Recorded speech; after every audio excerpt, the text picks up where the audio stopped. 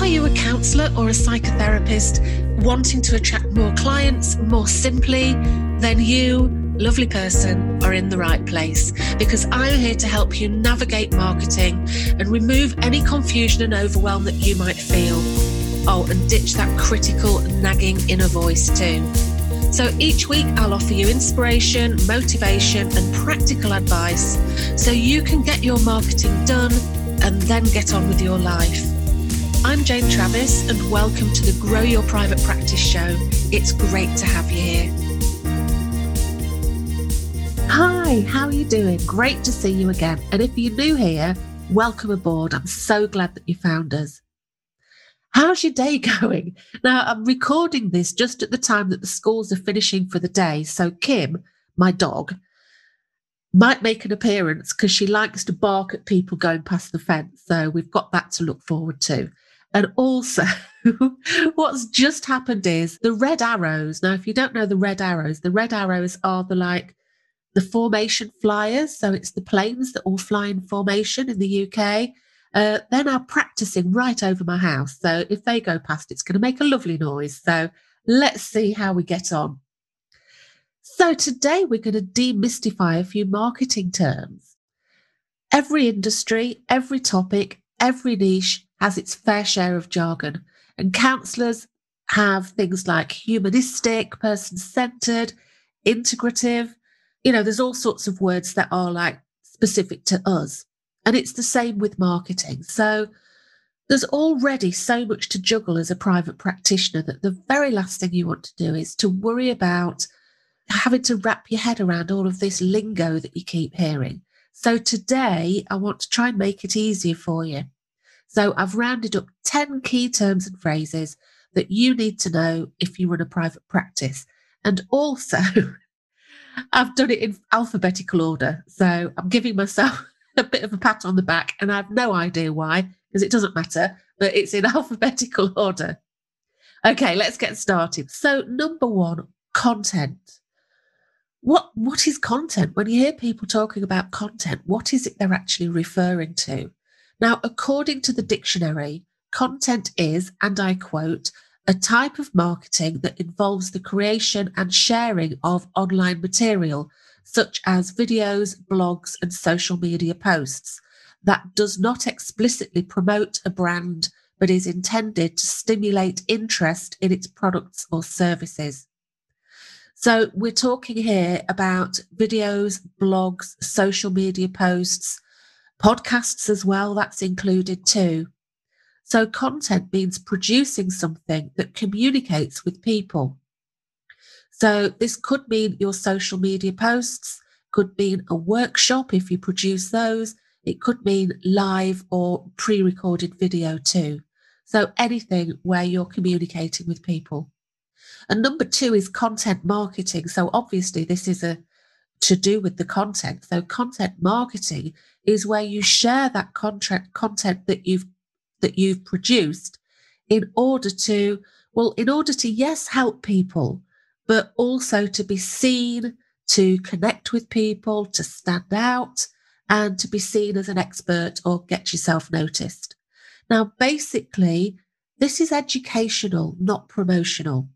So, for example, if you produce a blog post that's called 5 apps to help you to get to sleep quicker, if you produce that, rather than posting things on social media that say, can't sleep, come to me for counselling, you can see the difference there. So you're providing truly relevant and useful content to help people. Now, if you know me at all, you'll know that I talk a lot about helping instead of selling. I've even done workshops called How to Grow Your Business by Helping Instead of Selling, because content marketing, producing content instead of advertising, really works. And it really is good for us as counsellors who don't like the thought of having to sell ourselves, having to be salesy. It just makes us feel really icky. Is that you? Do you feel like that? Then content marketing is the way forward. So content and content marketing is basically producing relevant, useful, interesting, helpful, and sometimes fun things for people to read, watch, or listen to. Basically, it's what we do in 2021 to attract clients. So, as I say, if you're worried about having to sell yourself, then worry no more. Just help people and you'll stand out and get noticed. And of course, if you want to start blogging or using social media but don't know where to start, or you already use social media or blogging but you want to really improve the results, there's lots of courses available for you in the Grow Your Private Practice Club. So number 3 is copy. Have you heard people talk about copy before? So copy is basically text. So if you were writing on your website, what you write on your website is called copy. And if you get someone to help you with what you put on your website, that person is called a copywriter. So they write copy. So yeah, basically copy is anything that's for written consumption. Now, number 4 is CTA. So you might see this phrase around. It's CTA, which stands for call to action. Now, this is something that you include at the end of some content to let people know what to do next. And calls to action, or CTAs, are an important part of content marketing. So really what you're saying is, if you like what you just consumed, so if you like what you just saw or listened to or read, then here's the next step. And the call to action is going to be different in different places. So for example, if you're on your website, imagine somebody's just read the whole of the about page on your website and they get to the bottom and there's nothing there. It's just like, oh, this is everything to do with me. And they get to the bottom. What you need to do is let them know what you want them to do next. So you need to guide the client to the next step. So in this case, if somebody's just read the whole of your about page, they're probably quite interested in contacting you. So the call to action in that case would be something like, if you're ready to take the next step, contact me now. And then you'd put a link or your phone number or your email address. Now, if you write a blog, you need to have a call to action at the bottom of every blog post, every single blog post. And so this means that when they get to the end of the blog post, you don't just leave them hanging. So you might say something like, if this is something you struggle with, meaning the content that's in the blog. So if you've written a blog about sleep, you might say, so if sleep is something you really struggle with, contact me now and see how I can help. So you change your call to action at every blog. So whatever the subject of the blog is, you then turn that into something to do with the call to action.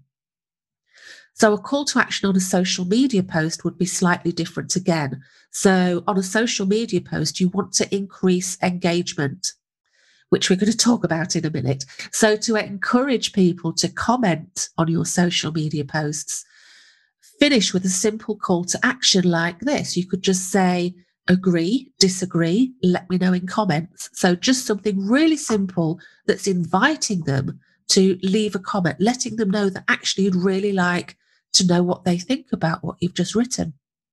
Or it could be something more direct, like, if this resonated with you, drop me a DM and see how I can help. Although you'd be quite sparing in the amount of times that you have like a direct, a more direct call to action, like contacting you to come and get some counselling with you. And on your email signature, you could be saying something like, come and connect with me on Instagram, or come and connect with me on whatever social media platform you've got. Or you could say, come and read my latest blog post and put a link in there. So at the end of your website, at your blog, at the end of your social media post, on your email signature, everywhere, you will always give them a next step that goes with, what they've just consumed. Now, this is something that, because you're doing it on a lot of things, I find that it's a good idea to keep a record of ideas for calls to action. So that means that if I've just finished a social media post and I'm not really sure what call to action to put on there, and I'm like, haven't got, I'm just not feeling inspired, I can check my list and pick something appropriate. So either when you see other people's calls to action and you think, wow, that's good, make a note of it and tweak it, make it something that's yours. Or, when you get some ideas, just jot them down. So always use a call to action on anything that you write. So number 5 is engagement. Now, engagement is the main metric that we look at on social media these days. What the platforms want is a conversation. So they encourage us to produce content that stimulates that conversation. So engagement is getting likes, comments, and shares. And the one we're really aiming for is getting comments. Now, I remember back in the day, and I started out as a counsellor in 2005, which was actually not that long after Facebook first started. And oh my God, it was so much easier back then on social media. Pretty much you could post a pretty quote image and everybody that was following you would see it. I mean, how brilliant is that? It's not like that now. Or you could do something like schedule a month's worth of social media posts in advance and never even set foot in the platform. And that would all be fine. But, it's not 2005 anymore. And in order to harness the power of social media, which, remember, social media is totally free to use, then we have to learn a few simple rules. So now, to make social media work for us, we post with the intention of getting comments on our posts and with the intention of responding back so that we start a conversation and then also contribute to conversations. So engagement is measured by how many likes, comments, and shares each social media post gets. Now, if you're thinking, well, look, Jane, that sounds like an awful lot of work. Well, actually, it really doesn't have to be. The mistake many people have is thinking they need to be on all the social media platforms. And that's just not the case. You really, really don't. One well-maintained platform done well with 3 quality posts a week, and that's absolutely fine. Now, I talk about this a lot in episode 42, so last week's episode, which is called Why Your Private Practice Should Not Be on Every Social Media Platform.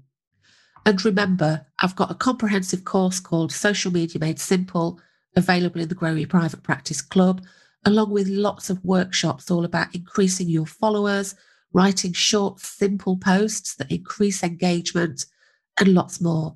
So if you don't know what to say, if you don't know how to say it, please don't struggle on alone. These are just skills to learn. It's not necessarily hard. It's just new. So get some help. You don't have to do this yourself.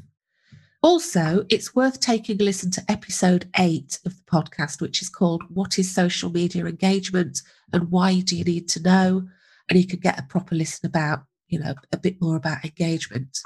So yeah, engagement is likes, shares, and most importantly, comments. So number 6 is ideal client. Now, this is the term that I use to describe someone that's the best type of client for you. Some people might call it an ideal client avatar. Now, I think that for therapists, this is something that can prove really tricky because we want to work with everybody. But one of the best things you can do for your business is to have a niche and work with a specific target audience. Now, a niche is going to help you in so many ways. It's going to help you in your marketing. It's going to help you to choose your CPD. And it's going to be the thing that helps to make you stand out amongst a sea of other counsellors. So when you produce content, the content that you produce is going to be the sort of thing that resonates, helps and educates and informs your ideal clients, rather than trying to produce general content in an effort to help everyone. Because there's a saying in marketing, try to attract everyone and you attract no one. So number 7 is pain points. Now, pain points refer to the issues that people are struggling with.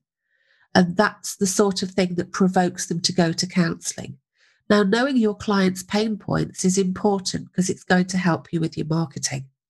For example, very often people don't know that what they're struggling with is actually trauma, or they won't know necessarily that it could be attachment issues, or it might be down to a narcissistic mother. They may just have no idea the cause of why they're feeling the way that they do. So by talking about some of the issues and problems that these ideal clients have in your content, it means that you're going to start connecting with those ideal clients. So what are the things that are affecting them in their life right now? How is it impacting them? These are the pain points. So it could be something like they could be feeling really lonely. They could be really struggling with shyness. They might be going from one unsatisfactory relationship to another. Maybe they really struggle with trusting anybody. Maybe they drink too much or eat too much or numb themselves by using something like that.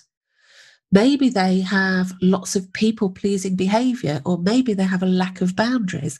Could be, all sorts of different things. But when you know what their pain points are, you can talk about these things in your marketing, and it makes what you post relatable to people. It shows that oh, sorry, my tummy just rumbled. I hope you didn't hear that.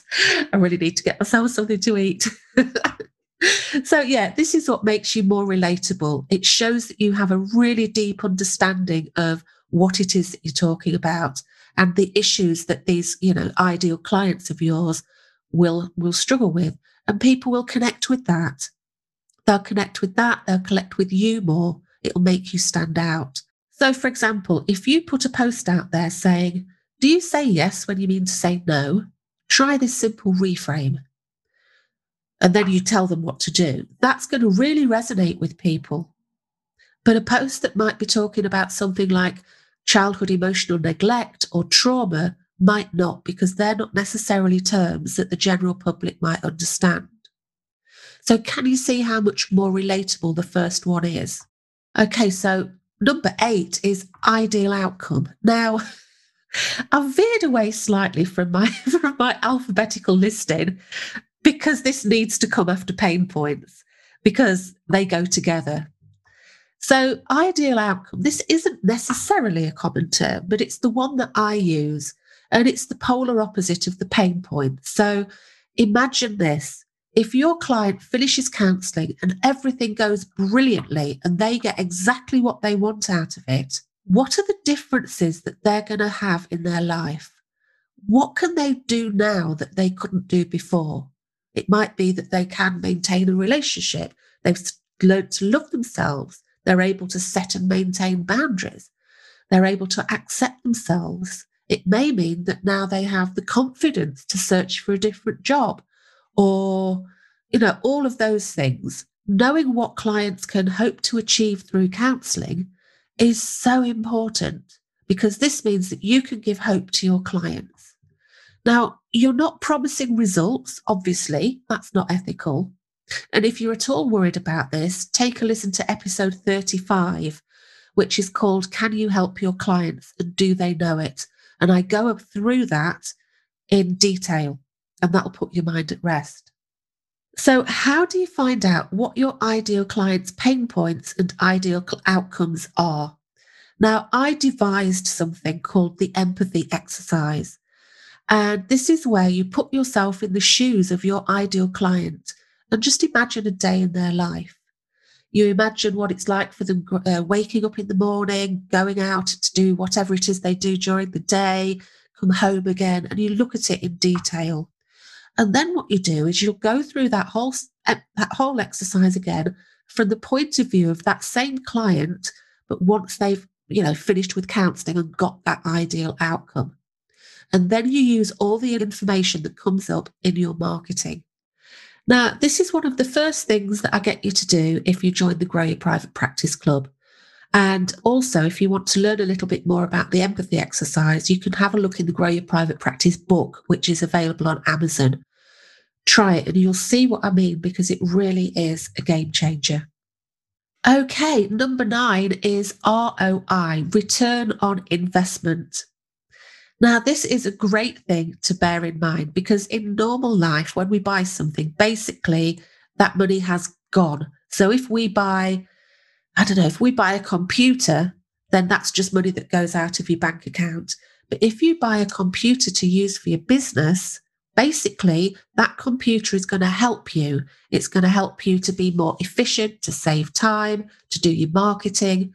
So by having a computer, it's going to help you to bring more money into your practice.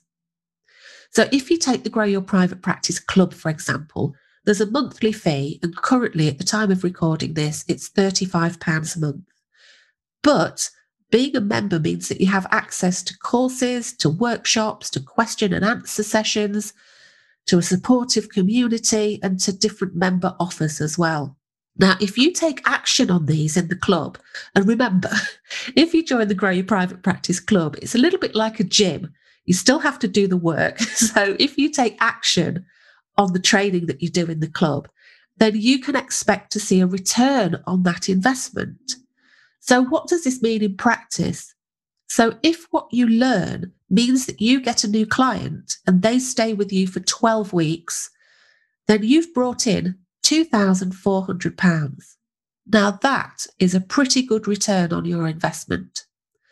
Or, putting it another way, you just need to use what you learn to attract one client and they have 8 sessions. And that will pay for you to be in the Grow Your Private Practice Club for a whole year. And imagine what you could learn in that time.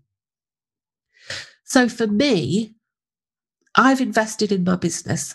So I'm in memberships, I have a coach, I have a VA, I have an IT guy, and the lovely Phil, who may or may not be listening to this, is the person who edits these for me. And it was initially incredibly scary because it was just felt like this is money that I haven't got. But each one of them has grown my business. They've all helped to grow my business in some way or another. So take, for example, Phil, who edits my podcasts. If I was trying to do this myself, well, I couldn't, basically. Well, I probably could if I really put my mind to it, but it'd take a whole lot of time and effort. And actually, I've not got a lot of time, and I need my energy to devote to the members in the Grow Your Private Practice Club. So for me, I get a return on the investment that I put out there because it reduces my stress levels and helps me to work more efficiently. So when I wrote my book, so the Grow Your Private Practice book, I had a coach, and my coach wasn't cheap, but without her and without her support and without her encouragement and without her skills and knowledge, I probably wouldn't have finished it because it's a really massive task. So with her help, I did finish it, and now I'm selling the book and I've made that money back now. So although it felt like a lot when I was sort of paying for it, it helps me to make more money. And also remember, these things are business expenses and they can be set against your tax. So don't forget that. And the last one, number 10, is SEO. SEO stands for Search Engine Optimization. And this means helping Google and other search engines to find you for the right things. So basically, it's how you let Google know what your website's about. Now, if you're not very techie, this is one of those things that kind of feels a little bit like a dark art, that only very techie people know about. But I absolutely promise you, a little bit of information goes a very long way here. So simple things like the way that you name any images that you put on your website makes a difference. Using keywords in the text that you put out there, in the copy that you put out there. Formatting the pages on your website and your blog post by using things like H1 and H2 headings and things like that. These all make a difference and are really, really simple to do. Now, SEO experts are usually pretty expensive and for most counsellors, not really necessary. So before you invest in anything like that, I want to give you 2 other options. If you're a member of the Grow Your Private Practice Club, there's a brilliant guest expert mastermind called SEO for Beginners with Sophie Woods. If you remember, go and check that out. It really, really is good. And if you're not yet a member, there's a really good free guide that I advise people to go and check out. And that is somebody called Kate Toon. And she's got something called SEO Nibbles. And I've got a link to that below. Watch either of these and they're going to give you loads of simple information that's going to really, really help you. Okay, so there you have it. 10 of the most used marketing terms that are going to be useful to you as a private practitioner. Now, I hope that this has provided a little clarity for you. If there's something I've missed out, please feel free to drop me an email, jane@janetravis.co.uk, and let me know, and I'll either answer it for you or I'll do another podcast. If there's loads that I've forgotten, I'll do another podcast. So if you're new to marketing, just remember to take your time, keep an open mind and enjoy the process, because marketing is a whole new skill, and it's just the same as any other skill, like learning to play the piano. It's going to take some time and it's going to take some practice. And if any of it sounds a bit daunting, come and join us in the club. We've got lots there to help you, ready and waiting. So come along and join us. Okay, so that's it for today. I really hope that this has helped you. And I really hope that this has sort of made some sense of some of the terms that you might see out and about. Now, I'd love to connect with you. So the best places to find me are on Instagram. So there you have a look for @GrowYourPrivatePractice, which is all lowercase, no spaces. Or check me out on LinkedIn. Just do a search for Jane Travis. Come and say hi. I'd love to hear from you. Have a fantastic week, and I really look forward to speaking to you again soon. Bye for now. Thank you so much for listening. And if you enjoyed this, then please subscribe to the show. And while you're there, I'd love it if you could leave me a big, shiny 5-star review. Bye.